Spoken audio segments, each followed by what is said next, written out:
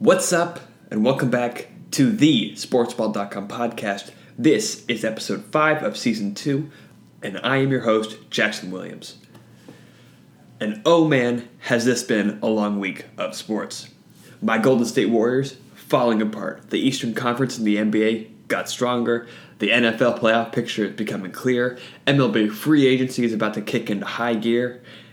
And the combination of all of that has just absolutely wrecked my sleep schedule. I mean, I'm a mess. That and daylight savings time has just killed me this week. And that's why this podcast is being recorded on a Friday instead of the Monday that I intended to record it on. But so be it. With all that being said, I think I've got a pretty good pod for you today. It might be great. Who knows? But with that said, let's just jump into it and start with the NBA.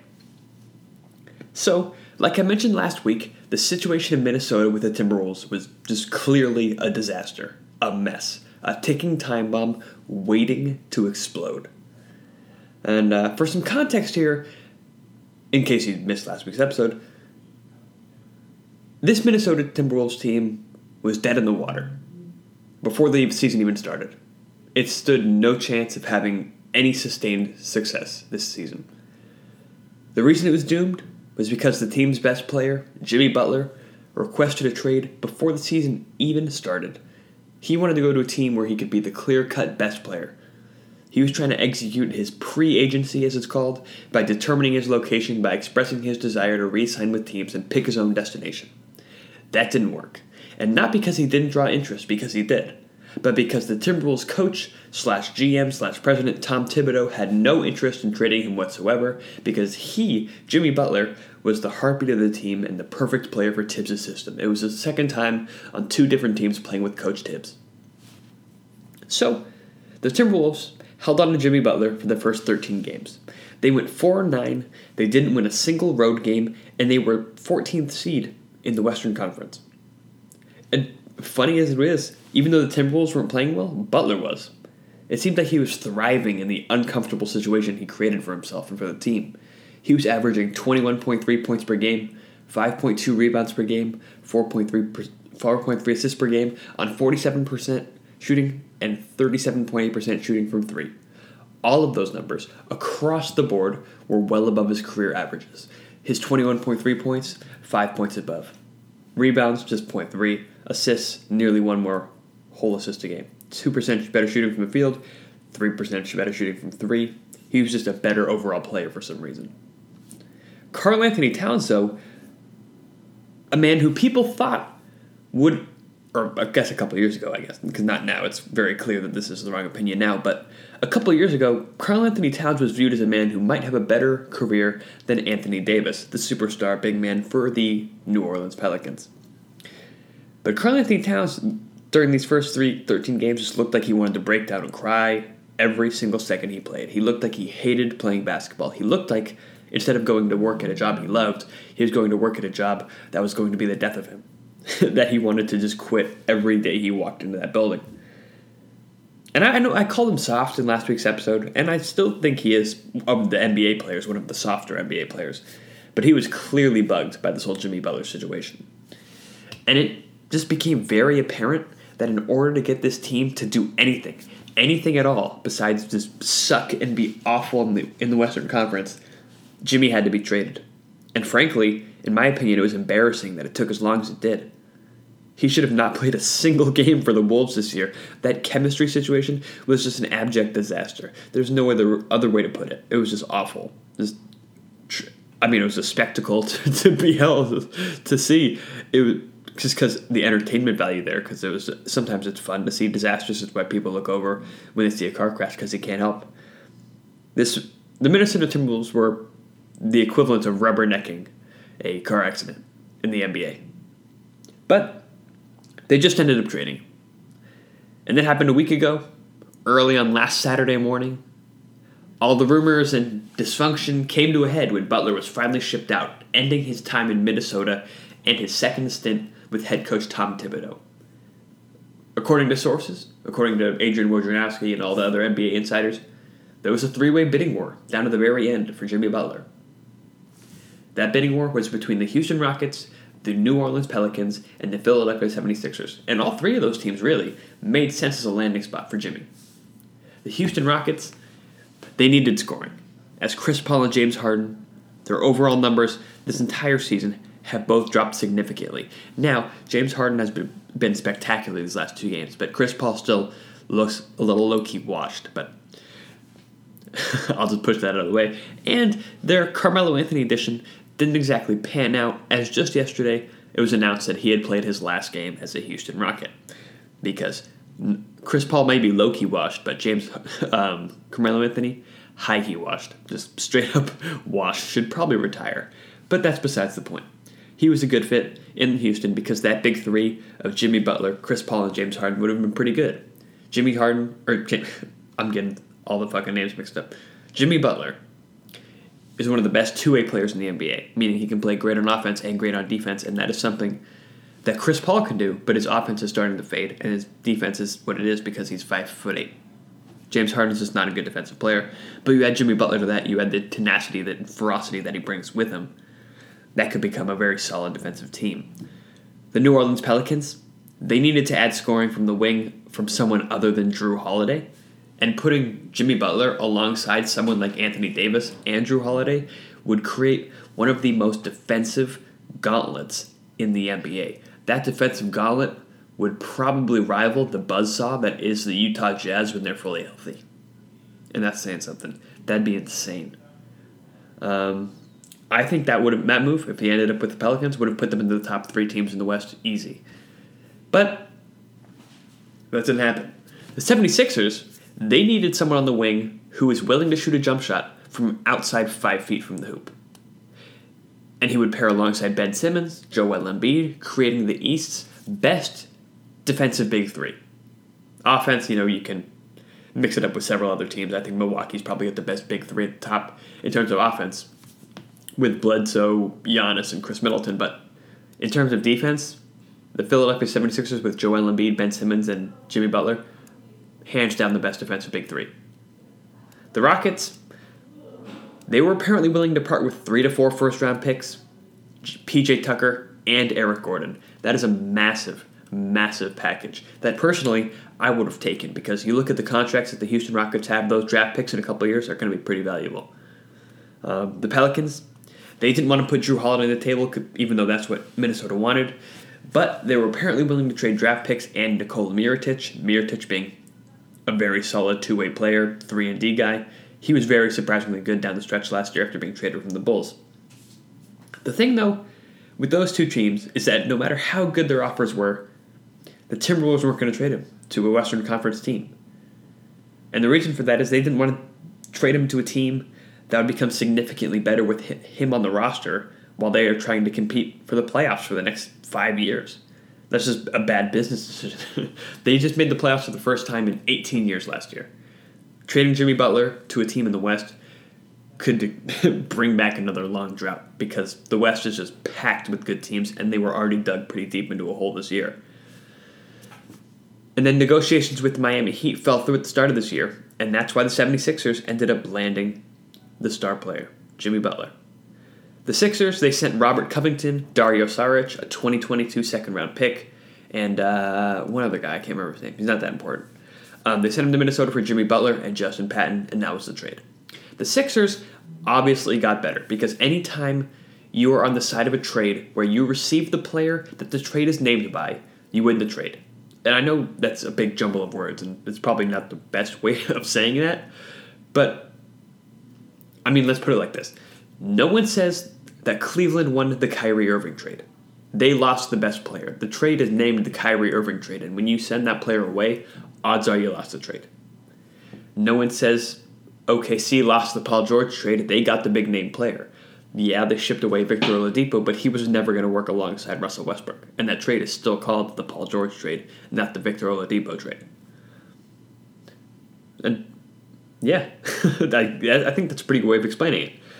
But I don't think people are going to go on to say that the Sixers lost the Jimmy Butler trade. I think they made a smart trade. I think this will help them compete in the East for the next 4 or 5 years. What the Sixers did, in essence here, is they effectively dropped the guillotine on their old way of life. The quote-unquote process is now dead. It has become a championship window. That championship window is now wide open. But who knows how long that'll last. They've traded away important pieces on their team for a star, which is necessary to win in the end. A formula can get you close. A formula meaning putting up 53s a game with everybody getting involved, everyone shooting threes like the Houston Rockets did last year. But stars put you over the top. And the same thing applies in all sports. Remember this, Billy Beane has never won a World Series. So, who they sent away?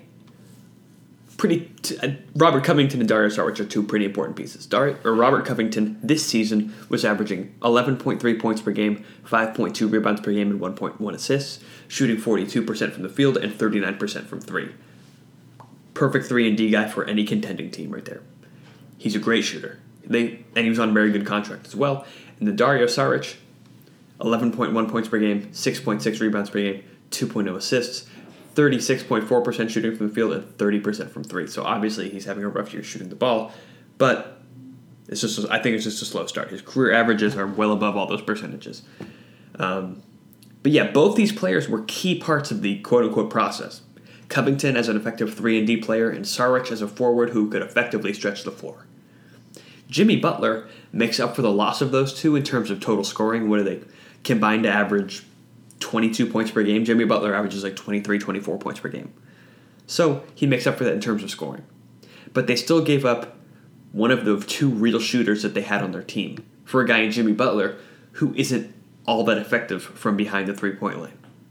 They still have J.J. Redick, so they still have a very solid shooter. And they're looking to add more shooters from the buyout market or via trade. Kyle Korver, who's on the Cavs and probably should have been traded before the season started, is apparently on their radar. And so is a guy, Kentavious Caldwell-Pope with the Lakers, but I don't know how they get him because I think he has a no trade clause. But regardless, and he's on the Lakers. The other thing for the Philadelphia 76ers is that they added another ball-dominant star, and this is probably the biggest area of concern here with this trade for me. Ben Simmons, their point guard, is a point guard whose brilliance comes from running the floor in transition and being a great passer. He can't shoot. He can't shoot from outside 10 feet, but he can't shoot in general. So he can't spot up for you. He has to be in charge of the ball because otherwise he's not providing very much for you in terms of the offensive scheme. Joel Embiid, their big man, he's a big who can work off the ball. He can spot up, but letting him work with the ball has proven to be very effective, and it's turned him into, right now, probably one of the top 2 MVP favorites in the league. And then you add in a guy like Jimmy Butler, needs the ball to score. He is a ball-dominant player and has been for his entire career, and I don't really see that changing unless all of a sudden he's willing to adapt and change because he is going to be a free agent after this season, and he needs a contract, so he needs to try to fit in. And then another issue with this team that could arise is a chemistry problem because, as we all know, Jimmy Butler's last 2 teams, and he's only been on 2 teams outside of the Sixers at this point, so all those teams have been a total chemistry disaster by the time they were done. And it's already been reported and speculated that Ben Simmons and Joel Embiid are the 2 stars of the Sixers. They don't love playing with each other. It's been reported they aren't best friends. They're just teammates. They're just professionals. They're just playing together because they're contractually obligated to. But Ben Simmons is represented by Clutch Sports, LeBron's agency, which has become famous for getting players paid and out of their current situations. Basically, what I'm getting at, and we can call this reckless speculation from me, and just I have no sources or anything. This is just me thinking of things out of the top of my head just because I think it could happen theoretically, is that this whole situation might not work out. The chemistry might be too much. I mean, in their first game together, they got blown out by the Orlando Magic. And the Magic are bad this year. I mean, they won their second game, which was today. And they're wearing their sweet new jerseys today, the Prince Purple City jerseys. They won against the Portland Trailblazers, 112-96. But their first game, they got killed by the Magic. So I think that if this whole chemistry doesn't work out, this could lead to Simmons leaving. And you know who he'd play with? I think he'd go play with LeBron in LA. LeBron is friends with Simmons. He calls him the Fresh Prince to LeBron's king. And they basically are... Simmons is basically LeBron's mini-me, if we're being real with it. Except he can't shoot. And normally I don't buy into LA or the LeBron hype, but these guys have a relationship. And Simmons is basically, if you think about it, a souped-up Lonzo Ball without a jumper. But even though he doesn't have that jumper, he makes up for that with his defense and passing, which are light years ahead of Lonzo Ball, who's already a great defender and passer. But yeah, the Timberwolves, I think they won today too. The Timberwolves are 3-0. Wait, the Timberwolves played the Blazers today, but they won 116-96, or 112-96 today. They are 3-0 since the trade. The Sixers, they won their second game. They beat the Jazz 113-107. But the Timberwolves are now 2-0 after the trade, and the thing is, they look pretty fun. They look like they're playing well. Karl-Anthony Towns has actually looked good in 3 games. Andrew Wiggins looked really good to close out their second-to-last game against the Pelicans. So all in all, I think this might have helped them get to where they needed to go and just proves my point that maybe, and when I say maybe, I mean you absolutely should have just done this, just traded Jimmy Butler when he asked to be traded. Why even bother trying to hold on to him? It was just a dumb decision. There's no real upside there. It just ruined the chemistry of your team for 10 games and put you in a massive hole. I don't remember who said this quote. It might have been Yogi Berra, but I'm not sure. It gets late fast out there. And it gets late fast in the West. The Western Conference is loaded. It's just how it is. So, all in all, I think the Sixers definitely got better. I think they're a top 4 team in the East. I think they were before. I think they still have issues they need to address, like they need more shooting. But I think they definitely got better. I think the Timberwolves got better as well, just simply addition by subtraction because Butler had just turned that thing into a chemistry disaster, and then they added shooters. Or a shooter and then a player who can stretch the floor. And is a pretty solid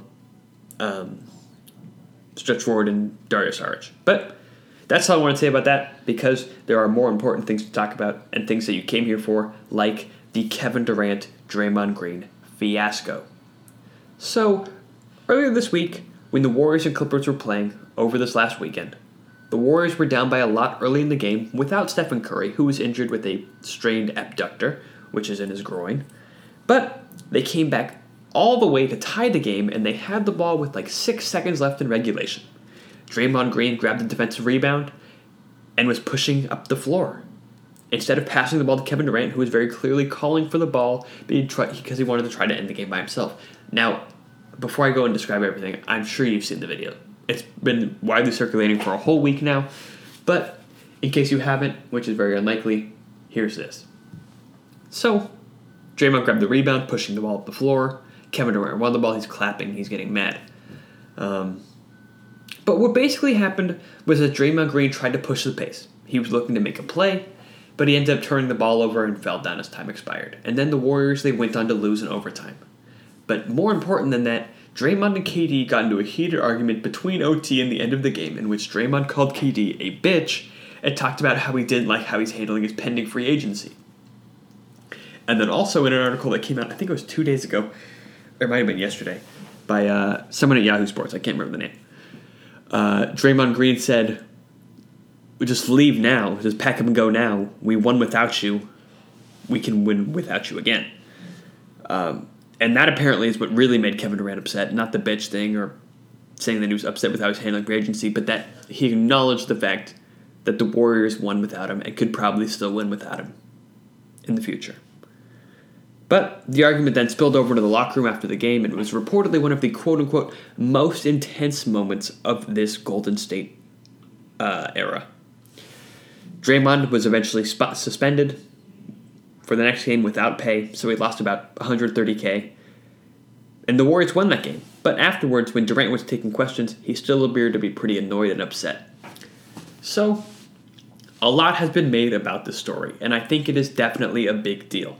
But I think at the same time, the demise of the Golden State Warriors as we know them feels a little overstated.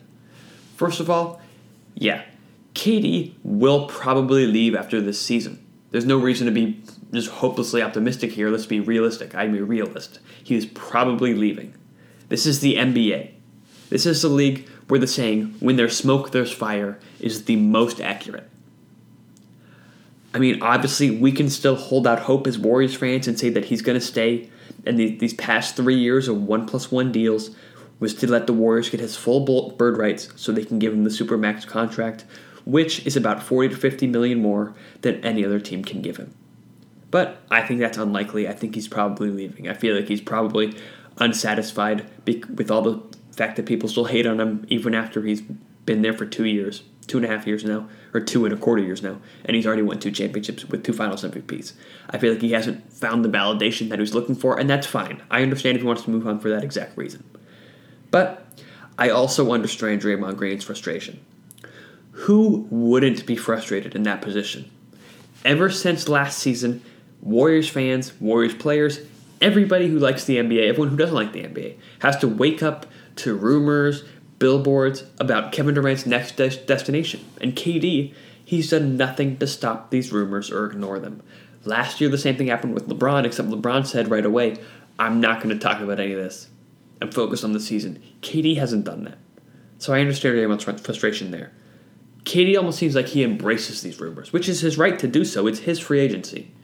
When it's all said and done right now, he is the most powerful man in the NBA because he will be the marquee free agent this upcoming summer, and he's the second best player in the league right now. So it's obviously a big deal. So if he wants to play this out the way he does, so be it.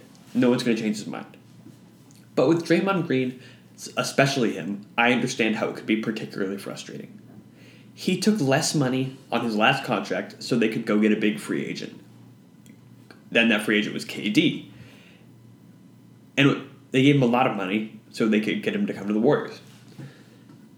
And KD, he won't commit to staying long term, and he keeps signing these 1+1 deals and doesn't deny any free agency rumors or just tell the reporters or anybody that he won't take any questions about him. He's not going to talk about it. He hasn't done that. Think about it like this. Imagine you are back in high school and prom season is in full swing. Prom is a month away. So, you ask your dream date early. You ask the hottest girl in school early. They agree because you asked so early, you were the first one in there and you did it in a great way. They agree. You have a great time during all the pictures beforehand. You have a great dinner. You go to a nice restaurant. Everything's great. But when you actually get to the dance, and you get to the dance floor, that person is being eyed by several other people, and she's flirting with them, she's doing whatever, who chose to go maybe without a date, or they went with their friends. But you got to go with her because you got there first. And instead of her being like, nah, I'm with the guy who took me here, they're like, yeah, I might dance with you later instead of my date. Who knows? That'd be a little frustrating, no? I think it'd be extremely frustrating. But just as a Warriors fan, I'm not trying to put myself in Draymond's perspective here, as a Warriors fan, I know how frustrating and exhausting it is to hear about KD's potential destinations. People making billboards for him, and the fact that he's done nothing to slow down the presses with this, slow down the rumors, just put a stop to it. I almost imagine that with Draymond, it's like you are in a relationship or friendship, and you have this feeling that it's reaching its conclusion, so you just blow it up, or distance yourself, or just ruin their relationship beforehand, so they can't do it. I guess what I'm trying to say is that I understand his frustration. I would be frustrated about all of this too. But I also understand that in professional sports, you can never talk about another guy's money or contract. It's a serious unwritten rule in any sport. And that's what Draymond did. He talked about the fact that KD's a free agent, and he can just go. They won without him, and whatever. It cut him deep. Here's another thing, though. I understand all those rumors, and you can do whatever you want. You can speculate. Who cares? The Warriors will still win the championship this season, and I will enjoy that until the end.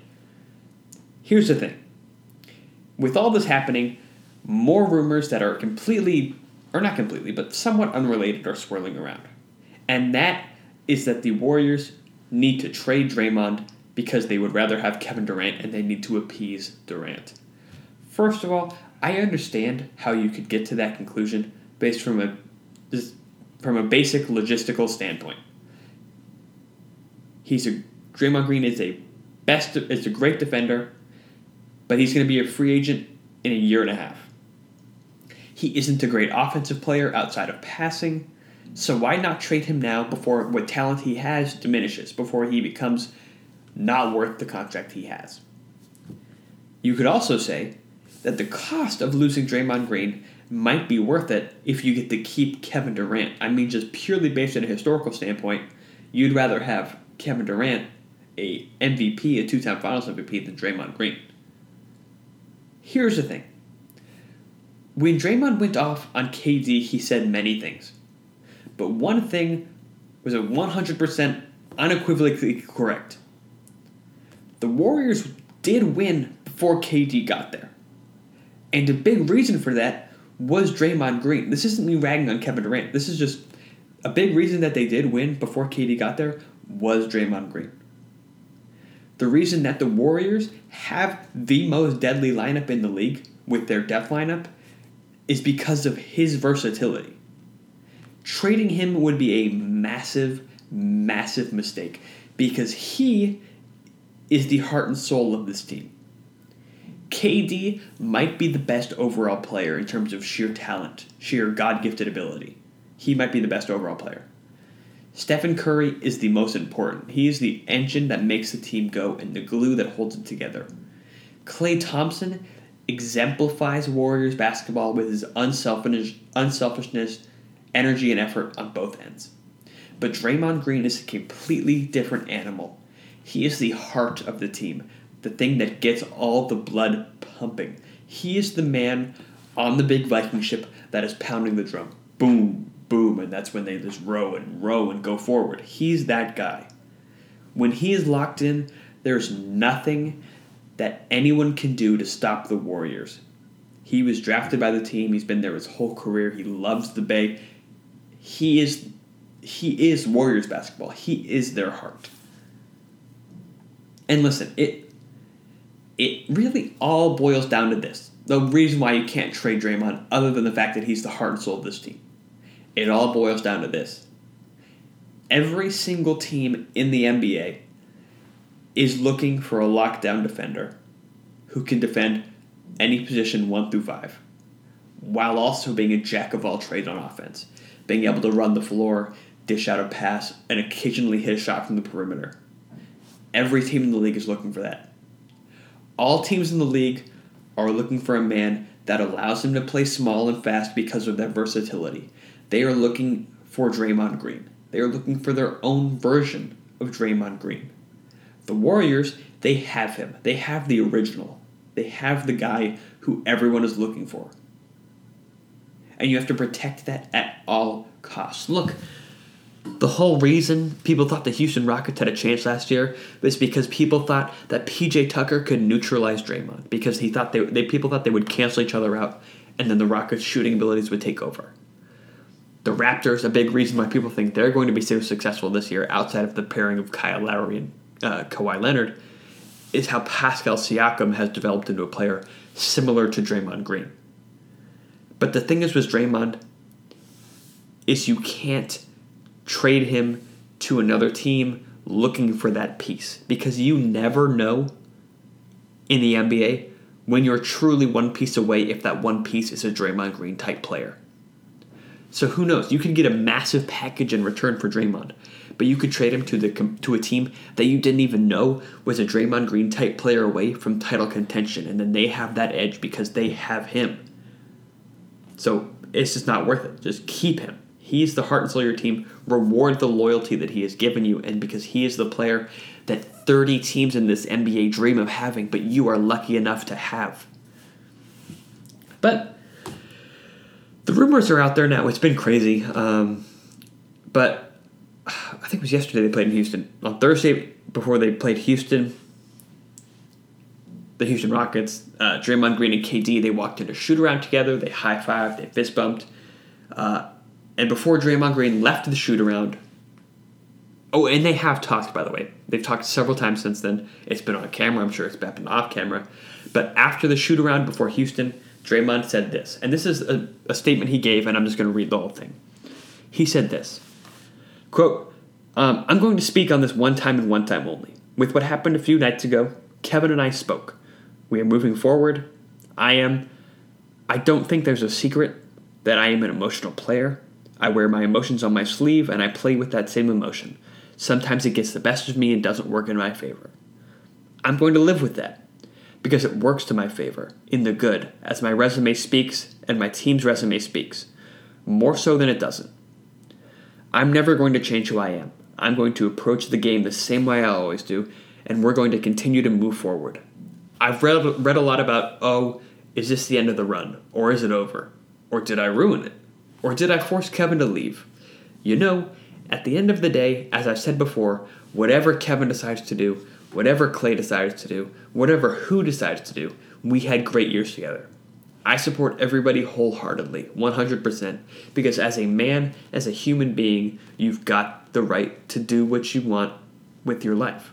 I never question that. But what you must know, nobody in this organization, from a player, not myself, not Kevin, not anybody else, is going to beat us.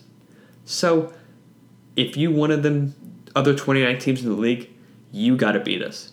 We're not going to beat us. We're going to continue to do what we do. I'm sorry if that ruins everybody's stories. I know everybody's got a job to do. I apologize for ruining y'all's stories, if it did. But this only makes Kevin, myself, and the rest of my teammates stronger, and that's what it's going to do. You think you saw something before? Good luck with us now. We're not going to crumble off of an argument. We're going to move forward. That's all I got to say. Anyone want to talk about basketball? If I'm here. If not, it's been real. End quote. That's a pretty powerful statement, right? I thought it was pretty good. I thought it was pretty elegant. And apparently Draymond looks like he's done talking about the matter, which is, I think, is good, at least publicly. Just put it all behind you, move on. It looks like Draymond's moved on, and I think it's just a matter of time before Kevin Durant eventually moves on, before he gets over this. But in the end, they will get along on the court. I fully expect them to get along on the court. They are professionals. They just want to play basketball. They want to win a championship. And at the end of the day, this is team sports. Teammates fight. People can get cussed out. It happens all the time. I've been playing sports for my entire life and have been in more arguments, been MF'd by more people than I can count. But at the end of the day, it ends up strengthening that bond down the line. I mean, the closest relationships I've had in sports have sometimes been the most contentious. And that's just how it goes. It's just an intense... sports is intense, regardless. You got a bunch of testosterone, a bunch of guys. This is how it goes. These guys are alpha dogs. So there's obviously going to be just clashes with each other like this. And it happens in any sport at any level, really. I mean, I think the first time me and my teammates got MF'd by a coach was when I was 11 or 12 in Little League. And yeah, it shook us at the time, but it ended up being fine.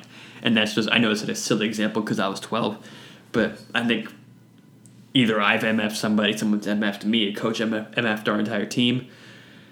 Probably on every team I've ever been on since I was 11. So it didn't diminish my love for the sport. It didn't diminish my love for my teammates or anything like that. I think it'll be fine. Draymond Green explodes like this several times a year. So in the end, I don't think it's that big a deal. I think it'll eventually just blow over. We're in Game 13. There's not been a whole lot of stories so far this season, so it obviously seems like a bigger deal. And with that said, I'm not going to talk about this until the next episode of the podcast. Because I've had a week of just worrying, thinking about Kevin Durant leaving and all that, and thinking about Draymond Green potentially getting traded, and it's just not fun to think about for a Warriors fan who just wants to enjoy a dynasty. So, I'm moving on. And this is our last topic about the NBA coming up, and it is about LeBron James's new milestone. Look, I know I rag on LeBron a lot, but even though I have been critical of him and sometimes have reveled in his failure in the finals and whatever, it is important to give him credit where credit is due. It is important to do that for anybody. On Wednesday night, LeBron James moved into the top 5 scorers in NBA history. He passed the legendary Wilt Chamberlain in total points, and I thought it only made sense to look at his overall legacy right now and how people will look at him in the future. There isn't a doubt in my mind, or I think in anyone's mind really, maybe besides my mom, that LeBron James is one of the 3 greatest basketball players to have ever walked on the earth. His position in that top 3 can be debated, but he belongs in that group. When it's all said and done, Even if his numbers do begin to decline in this season and the upcoming seasons, he will probably end his career as the all-time leader in a majority of the categories for individual stats in the NBA. As of right now, he's 3-6 in the NBA Finals, and while losing more finals than you've won isn't necessarily a great thing. In fact, I wouldn't even say isn't necessarily a great thing. It's not a great thing. He still made it there 8 times in a row these last 8 years, which is incredible, completely unprecedented. He has 3 NBA Finals MVPs, which is elite. And he has 4 regular season MVPs, which is also elite. He's had an unprecedentedly long run at the peak of his powers. Also, let me take a quick break here. I just said unprecedentedly, and I didn't mess it up like I did that last time. I think that deserves a 5-star rating in this podcast. That word, I didn't even know if I was going to be able to say it when I wrote it down. And I practiced saying it in the mirror for like 5 minutes. It's just, I deserve a 5-star rating. So please do that. Let me get back to it. LeBron James has had an unprecedentedly long run at the peak of his powers. Now for me, when I'm looking at overall legacy of players and their overall impact on the game in any sport, I look at it from more of a narrative perspective than I do a statistical perspective. Yes, statistics are still important, but I think narratives and the whole story of someone's career and how they impacted the future of the game is perhaps just as important as the counting stats, as the total accomplishments. When I look at Michael Jordan and his legacy, I don't look at just the fact that he was 6-0 with 6 MVPs in the finals, or look at all his awards or statistics. I look at something else. I look at his impact on future generations, future disciples, look at things like shoe sales, just all of that. With Jordan, you had a player that not only was the standard for all-time greatness in the NBA when he was playing, but he also was the biggest inspiration for young kids and players, and just the biggest inspiration that the NBA had seen to that point. I think their most successful marketing campaign to date when he was playing was the Be Like Mike stuff, and the poster with wings, with Jordan or whatever. Kids wanted to be like Mike, and eventually the players who learned to play like him rose to superstardom after him in the NBA, and perhaps that was never more prominent than with another NBA legend in Kobe Bryant. There's no denying Kobe's all-time greatness from a sheer talent perspective, but essentially he was a light version of Michael Jordan. Kobe ended up with more total points, but he only had 5 total titles to Jordan's 6. But then with Kobe's success and seeing his play style work on the highest levels like it did with Jordan, stretching over 2 generations. Jordan is playing the late 80s to late 90s, to Kobe playing in the late 90s to 2016. But you see his play style be very similar to Jordan, and that inspired a whole nother generation of players, so that legacy is still moving on. You've got Kobe, who was the real number 1 disciple of Jordan. And then after that, you've got guys who are modeling their games after Kobe. You got guys like Jason Tatum, who looks like a young Kobe. You've got Zach LaVine, who's playing like Kobe and MJ this season. The point I'm trying to make here is that when I look at all-time greatness, you have to also look at the overall impact on the history of the game of basketball, the future of the game of basketball. It's my same criteria for thinking about someone making the Hall of Fame in any sports other than their sheer counting numbers and their stats. My thoughts are, can you tell the story of this sport without mentioning this guy? Can you tell the story of basketball without mentioning Michael Jordan? Can you tell the story of baseball without mentioning Barry Bonds? And then also, how did this player impact the future of the game? And I know I just talked about how LeBron, or how MJ and Kobe had their disciples and how that play style is still going on and all that, and their overall impact on the future of the game and how they affected play styles has completely changed the league. But with LeBron, you've got a totally different animal. And no, this isn't a bad thing. I'm not ragging on him. He has the court vision of Magic Johnson, the scoring ability of Wilt Chamberlain, Kobe, of all the great scorers, and then the pure athleticism of a cross between a puma and a freight train. He has no disciples. He has no one that plays like him.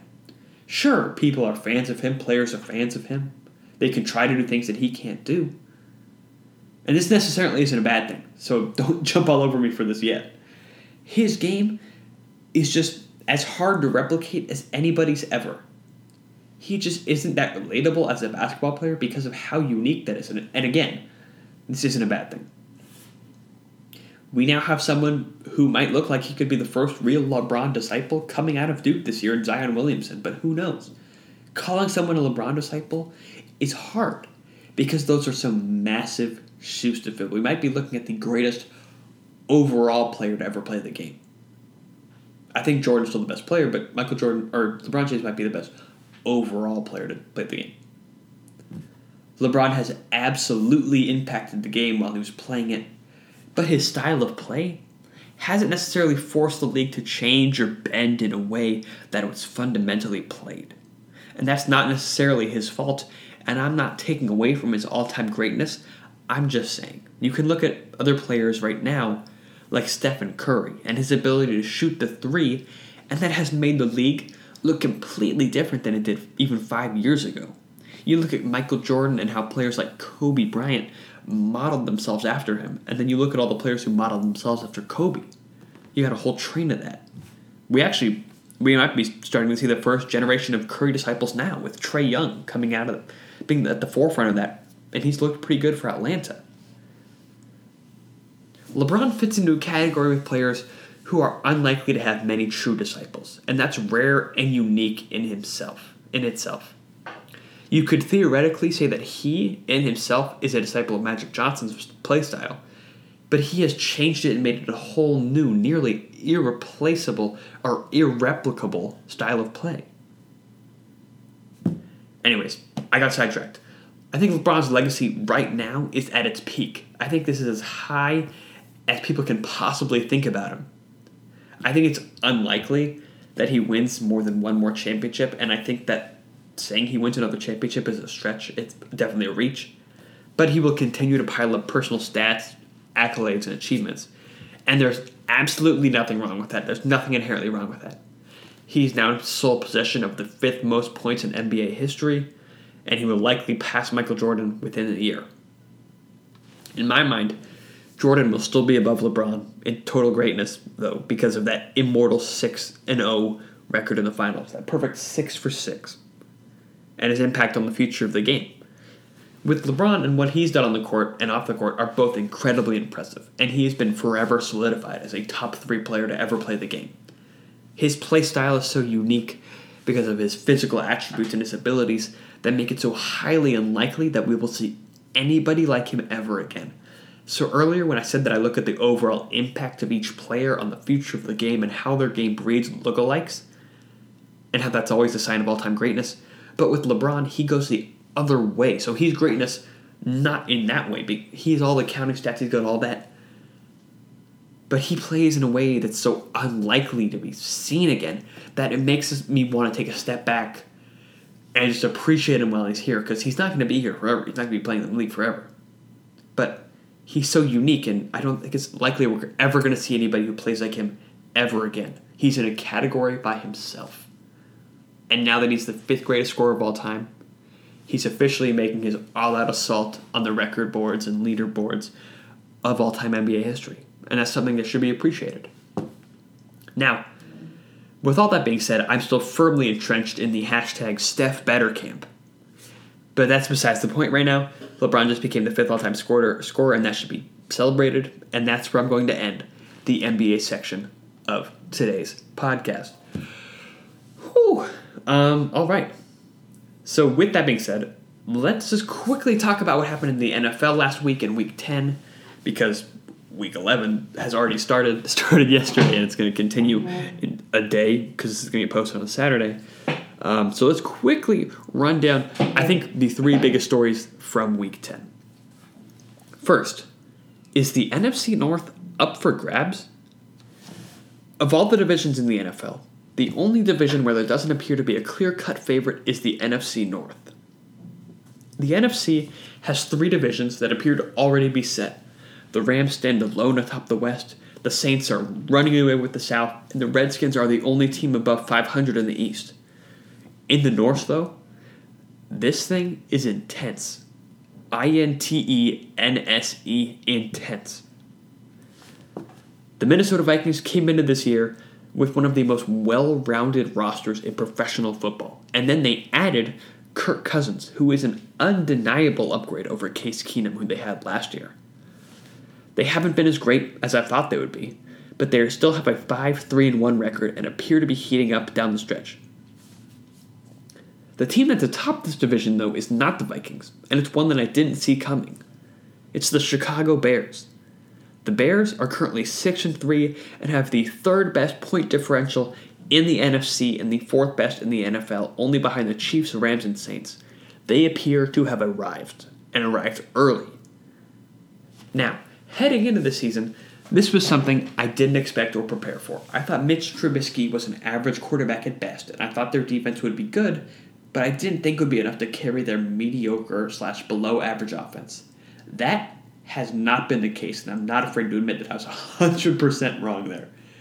The Bears' offense has been mediocre in terms of total yards and yards per game, but they are 5th in points per game. They've totally outperformed my expectations on offense, and a big part of that is Mitchell Trubisky, who has quietly had a great year. I didn't think he was great coming out of college, and I didn't understand why he was getting all the draft hype. But this year he has a 65.5% completion percentage with 2,305 yards, 19 touchdowns, and 7 picks. He's thrown for 300 yards or more 4 times, which is impressive given that many people have had questions about his true throwing abilities. Now, the only offense, or not only has their offense been better than expected, though, but their defense has been absurd. Their defense is ridiculous. Their defense is impenetrable. Their defense is bulletproof. Their defense wants to eat your heart and eat your children. They're tied for 5th in the NFL with 30 sacks. And now all 4 teams above them are tied for 1st with 31, so they're up there. They lead the league in interceptions with 16, and 3 of those were pick sixes, which also leads the league. There's the 2nd in terms of forced fumble with 16. That's incredible. Their addition of Khalil Mack this offseason has proven to be the move of the year, maybe the move of the decade, as he has turned this defense into an immovable object, and they have yet to be tested against a true unstoppable force. The Vikings are still good. Don't get me wrong. Their offense has been better. Their offense has better weapons. And their defense isn't that much worse than the Bears. This division is going to be the best race of the year. And the best part of that is that these 2 teams haven't played yet. They played it for the first time this week, and then they do it again in the last week of the year. And then, of course, you also can't forget about the Packers, who are now 4-5-1 after losing yesterday. But they have Aaron Rodgers. But regardless of that, this still feels like a 2-horse race. But over this past weekend, the Bears beat the Lions 34-22. Trubisky completed 23 of 30 passes for 355 yards, 3 touchdowns, and no interceptions. He also ran in a touchdown with his legs, so he accounted for 4 touchdowns on the day. They still have their dynamic rushing attack with Jordan Howard and Tariq Cohen, and Allen Robinson, their big-name wide receiver they signed this offseason, appears to have turned a corner. The Vikings had a bye week this past week, but they should be well prepared for their matchup with the Bears on Sunday. The point here is the Chicago Bears appear to be firing on all cylinders, and the 2 matchups down the stretch for the Minnesota Vikings should be absolutely incredible, and the first of which comes this Sunday. So check that out on Sunday. Next, Cowboys versus Eagles happened this week, and I think that has pretty big implications for the NFC East in the playoff picture. The Dallas Cowboys have been disappointing this season. Many analysts thought that Dak Prescott would return to his first-year self after last year's dramatic, disappointing season, and that has not been the case. He's been very mediocre. He appears to be a quarterback that was deserving of a 4th-round pick. Heading into this week, they were 3-5. The Philadelphia Eagles are in the midst of one of the worst Super Bowl hangovers in recent memory. Despite adding pieces this offseason and at the trading deadline, they can't seem to put it together, and they were 4-4 heading into this week, or heading into the game against the Cowboys. Both teams are looking up in their division at the Washington Redskins, and that's somehow a thing despite the fact that the average age of a player in Washington is 55. Dallas and Philadelphia were both playing a must-win game, but it doesn't really feel like either team won. The game finished with the Cowboys on top, 27-20, but the implications from this game on both sides aren't great for either team. The Cowboys won this game in score, but they still showed some ineffectiveness in the red zone. Dak looked as good as he ever had, but he only threw for 270 yards and a touchdown. The reality with this Cowboys team is that they go as Ezekiel Elliott goes, and he went on Sunday. He had 151 yards and a touchdown, but he also had 36 yards and another touchdown through the air. He was their offense, but the problem with Dallas is this. As long as Ezekiel Elliott keeps winning them games, the better he makes Dak look in the eyes of Jerry Jones, who for some reason has already committed to giving him a long-term extension. First of all, that's not a great negotiating tactic. Secondly, Dak isn't a top-tier quarterback in this league. He's been the beneficiary of the best offensive line in football during his first year, and then he also has a top 5 running back in the league, so he's being made better by his team. Take last year, for example. They had a first-place schedule, but without Ezekiel Elliott for much of the year, and with injuries to their offensive line, Dak was bad. So with each win Dallas gets now, and as they appear to inch closer to a playoff spot, don't worry, they aren't getting there. They're just inching closer. It's just not going to happen. That just delays the inevitable, that they need to draft a quarterback who isn't reliant on a running game to make him look good. The Eagles, the adversaries of the Cowboys in this game, they just went all in at the trade deadline and acquired Golden Tate, who is one of the best yards after catch receivers in the NFL, to add to an already potent offensive attack. They couldn't beat the offensively challenged Cowboys, though, and this Super Bowl hangover is officially a problem. This team is in serious danger of missing the playoffs altogether because the NFC is loaded. And unless Alex Smith and the Redskins slow down, there's no real chance for an NFC East team to secure a wildcard spot. So, while I think this game was a do-or-die for both teams, I think that both these teams are still dead. This was a die or die, regardless of the final outcome. The Eagles lost to the Cowboys, who are bad, and they have to play the Saints this week, who are great. The Cowboys won the game, but they still don't look great and are getting closer to handing Dak Prescott a $125 million contract. And then also, this is the next and final story here. We need to have a conversation about the Pittsburgh Steelers. After starting the season with a 1-2-1 record, many people wrote off the Steelers, including me. I said and believed that the end had come for the Steelers, and it was either going to be the Ravens or the Browns taking the NFC North this year. Now that shows you how just fucking dumb I am when I'm talking about the NFL and professional football here. I said the Browns could seriously win this division.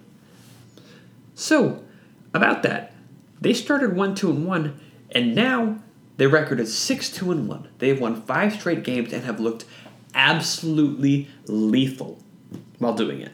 I thought Big Ben was done and was clearly on the downswing, but he now has a 66.1% completion percentage, 2,888 yards, 21 touchdowns, and 7 interceptions.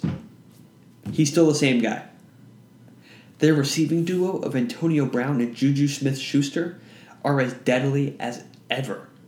Brown has 690 yards, nice, and 10 touchdowns in 9 games, while Juju has 762 yards and 3 touchdowns. While those two guys are great, they aren't even the most surprising or impressive part of this offense.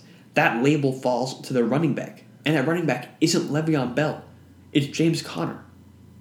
Conner has had a better season so far, just rushing the ball, than Le'Veon Bell had at any point in his Steelers career. He's now rushed for 771 yards and 10 touchdowns, while also catching 39 passes for 387 yards and another touchdown. He's been really good, and he makes the loss of Le'Veon Bell that much more tolerable.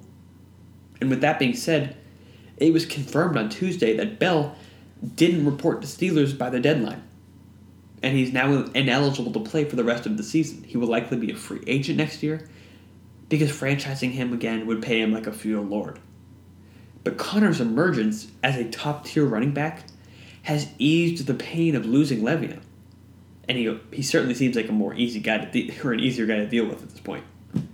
Getting back to this past week, though, the Steelers kept their week rolling by demolishing the Carolina Panthers, who I thought were quietly the hottest team in football. They did more than beat them, though. They did more than demolish them. They picked them apart. They broke them piece by piece. They tore them limb from limb, and they ate every piece of meat possible, and by the time they were done, there were nothing but bones left.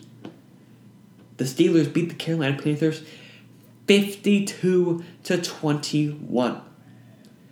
Big Ben completed 22 of 25 passes for 328 yards and 5 touchdowns. He missed 3 passes. 3 for 328 yards and 5 touchdowns. That's insane. The Steelers, they're back. Back like they never left. Back like a second heart attack. Bars. The rest of their teams in their division don't even appear to be in the same atmosphere as them right now. This Steelers team looks like it could finally be the one to get them over the hump after years and years of disappointing finishes. And that's something to be excited about. I think the Steelers team might be the best they've had in the last 5 years. And with that being said, that's it for the NFL. And that's all I wanted to talk about today. This has been a long episode of the podcast. My voice is dying. I'm tired. It's a Friday night. It's 11 p.m. So I'm going to wrap this up right here.